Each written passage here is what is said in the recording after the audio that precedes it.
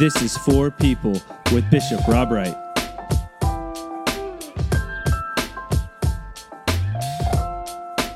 Welcome to For People with Bishop Rob Wright. I'm your host, Melissa Rao, and this podcast is a conversation on Bishop Rob's For Faith weekly devotion sent out every Friday.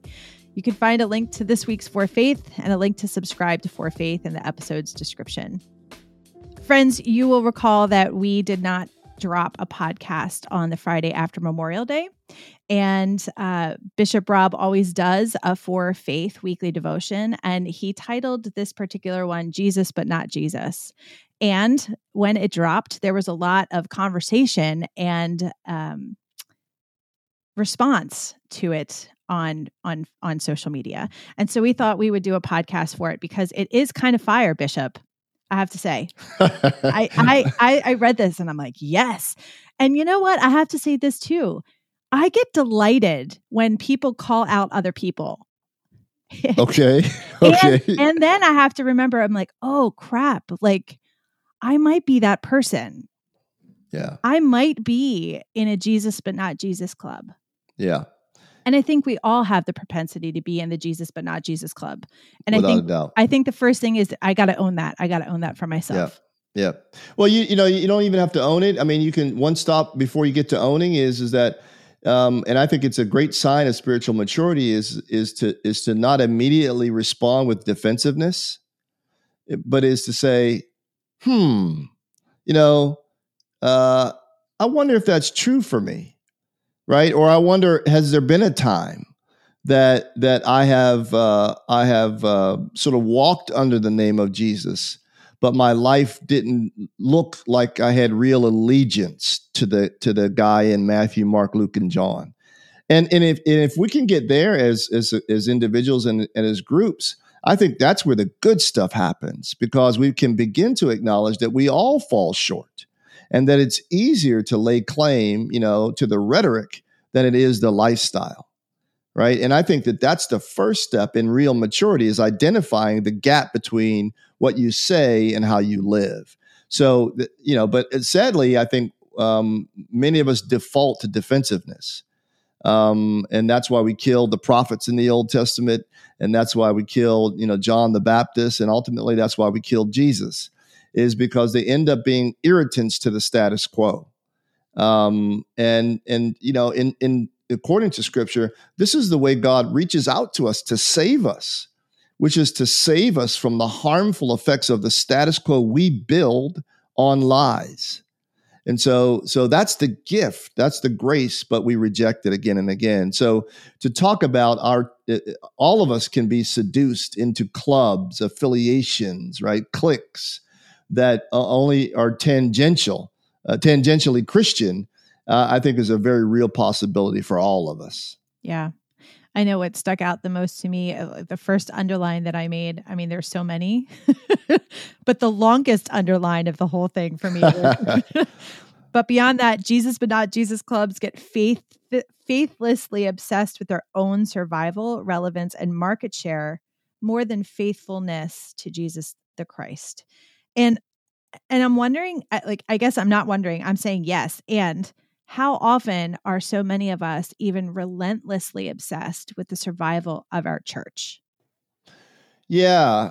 Well, I mean, you want to, I guess what I would want to do is nuance immediately. And what I want to say is that, because this is not black and white, there's shades here. Right. And so it is a faithful thing to care about our churches and wanting them to sort of continue and be an offering to our children and our children's children. That's a good thing. It's a good thing to want to commend the tradition that has enlivened your life, that has blessed your spirit. It's a good thing. There's so many good things. And like lots of things in life, too much of any one thing is not a good thing, right? There are those of us who can get really obsessed with the fabric of institutions, right? With the bricks and the mortar, and to the detriment of the overarching purpose of the bricks and the mortar and all the finery. I like to remind people that churches are just glorified Chevron stations or Shell stations or a racetrack, whatever your wherever you get your gas. That's what it's supposed to be, right? And I think that if we're not careful, we can make an idol out of the thing that was supposed to be an icon. An icon points to something bigger than itself, and an idol points to itself. Right. And so we are more than a building, right? We are God's people who have the privilege of gathering to be refreshed again about, with the stories and the sacraments that remind us of who we are. First and foremost, we're the temple. So, and when we don't do that, and when we don't have that deep teaching and that deep understanding and that deep learning, then what we do is what our default is. We make a golden calf and we polish it up real pretty, to the exclusion of the purpose of gathering anyway. So you called out nationalism, race, class, ageism, all the things. And then you go on to say those elements find synergy with old-fashioned good intentions and the social reward phenomena. Yeah. And I kind of feel like I think I know where you're going with that, but I'm wondering if you can unpack that a little bit. What do you mean by that? Social reward phenomena? Well, social reward phenomena is that, for me, it would be, oh, what a good bishop we have. He gives us comforting words. He tells us what we want to hear. He makes good jokes. His sermons aren't too edgy. They're comforting. He never really challenges us or brings us up short. Oh, what a lovely bishop we have, right? And that feels good to be that guy and to feel, to be praised and to have the thousands of friends on social media and to be invited to all the fancy gatherings to do your bit of talking. That feels really, really good. And I'm not necessarily saying that's a bad thing, but what I'm saying is that that can be something that leads to the road. Good intentions lead you down the road to hell, right? I mean, I think that one of the things, here's an old-fashioned sort of way to say that. You cook a frog slowly, right? You put them in, room temperature water, and then you slowly turn up the heat. And sometimes many of us, who exert leadership, lay and ordain, we're cooked frogs, right? Because we've been totally bought and paid for by this notion of social reward. What we want to do, because ultimately we're all fourth graders, what we ultimately want to do is be the popular guy or gal. And then at some point we want to be that more than we want to be this other thing. And Jesus said we're salt and light, right? He didn't say you're going to be popular. In fact, he goes a great length to tell you you won't be popular, right? So not that I like to be unpopular, but I think you got to keep it on the menu if you want to be faithful. Keep it right? real. And yeah, I mean, you got to, and I don't want to be. Here's a word and a shout out to some of my brothers and sisters who are clergy.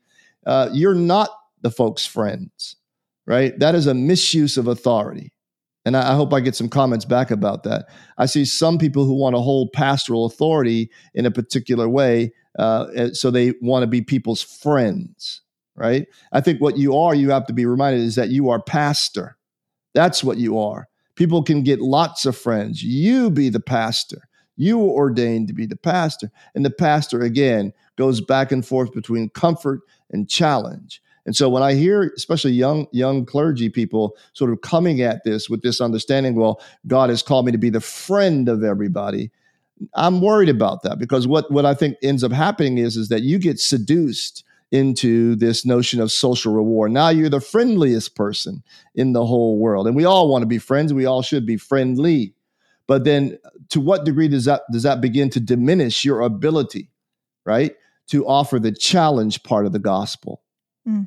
That worries me. And then now the social reward thing is built up so high, where on Sunday morning, when the gospel has a hard word for all of us, you can't render it because you're the friend.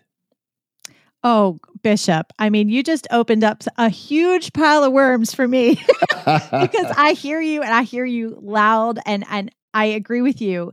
And yet it's my deepest, greatest, most trusted friends who challenge me the most. Yeah. And I hope that happens. I hope that happens in your friendships. Yeah.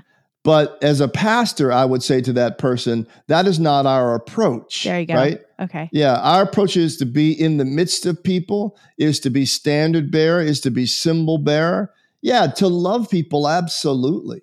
Absolutely. To love them, to love the human condition, to love the conditions they find themselves in, to be a support mechanism.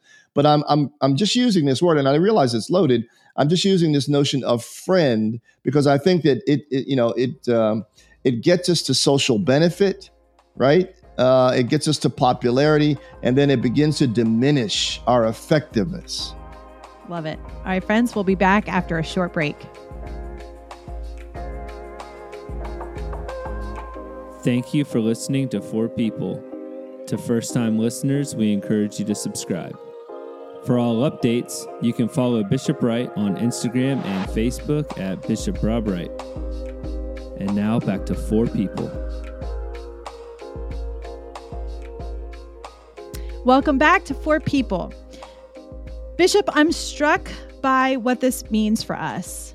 All of this Jesus but not Jesus clubs. And I want to look at the bright side of things and where the invitation is. And so I'm wondering if you can summarize that a little bit. Sure. I mean, the bright side is easy, right? The bright side is easy is that as much as human beings, as much as you and I can totally hijack even the best of God's good works, God doesn't stop inviting us, right? I mean, there's a phrase in the meditation that says God has Jesus has an unexpiring invitation, right? So that's the good news. If you want the good news, there it is that no matter how far we fall, no matter how misguided we are, no matter how we have, stained this beautiful thing that's given to us, there's Jesus coming again and again and again. I mean, good Lord. I mean, think back to Jesus' resurrection. I mean, I can just imagine, Pilate and Herod and those guys saying, will this guy just not stop? How tacky he is. He just won't stay in the grave. He just keeps coming and coming and coming. And I can imagine also that some of the disciples said, okay, well, look, that was a nightmare, but now we are behind this locked door. Okay. And then here he comes slipping through the locked door again, right? So then Jesus can't take a hint, apparently. Jesus just keeps coming and coming and coming. And that ends up being the good news, even when we lock ourselves away, even when we have resolved ourselves to a small, brittle, sad life. Here's Jesus knocking on the doors. That's the good news. So even to those of us who wittingly or unwittingly have developed Jesus but not Jesus clubs, Jesus refuses to be locked out. Even when, we convene worship in places and we, ostensibly are under his name, but really bear very little resemblance to him, there's Jesus. And so the good news, I hope people are hearing, the full-throated good news is that God is good. God is better than our God is more powerful than our propensity to hide. It takes you back to Genesis, doesn't it? Now here's Adam and Eve hiding. And so, I mean, if I'm God, aren't you tired for God? God must be like, dear God. God must be like, dear me. These people just keep messing up and then hiding and messing up and hiding. And I keep walking through the gardens looking for them. And you got to pause a minute and say, wow, what kind of God do we have who just will not let us hide in these little sad cul-de-sacs? Man. All right. So I have to tell you that the goosebumps that I got, this is my favorite sentence of the whole thing. Ready? Okay. You say, a faith that elevates the Creator and subordinates geography, politics, race, and class to the well-being of the human family. And before that, you talk about this undeserved gift of Jesus with a resolute faith born of deep gratitude. Yeah. And I'm wondering how, if we are able to approach life with a sense of gratitude rather than even expectation, because I feel like we have the right to expect, because Jesus does show up all the time. God finds us. And I expect that, much like in the former episode we had, I expect that because the morning comes every day, right? So I don't know. I'm wondering if you can say more about that deep gratitude. Well, I mean, I think that, that it's gratitude that breaks a lot of the strangleholds that are on us, right? I mean, I think it will sound trite to some, but slowing the heart down, slowing the mind down, slowing the spirit down enough to be able to give thanks for the breath you have, for the portion of health you have today, for whatever it is you have today. I think it begins to well up. Those become deposits, if you will, in my spiritual bank account. And it's gratitude that changes us. I mean, if you can stop a minute and think about an overwhelming gift that you got, and that sort of just nailed you against the wall with gratitude, with thankfulness, with feeling honored and appreciated.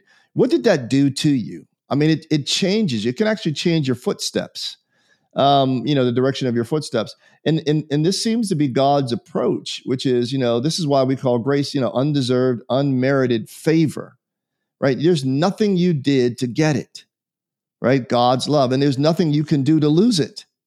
You just enveloped in it.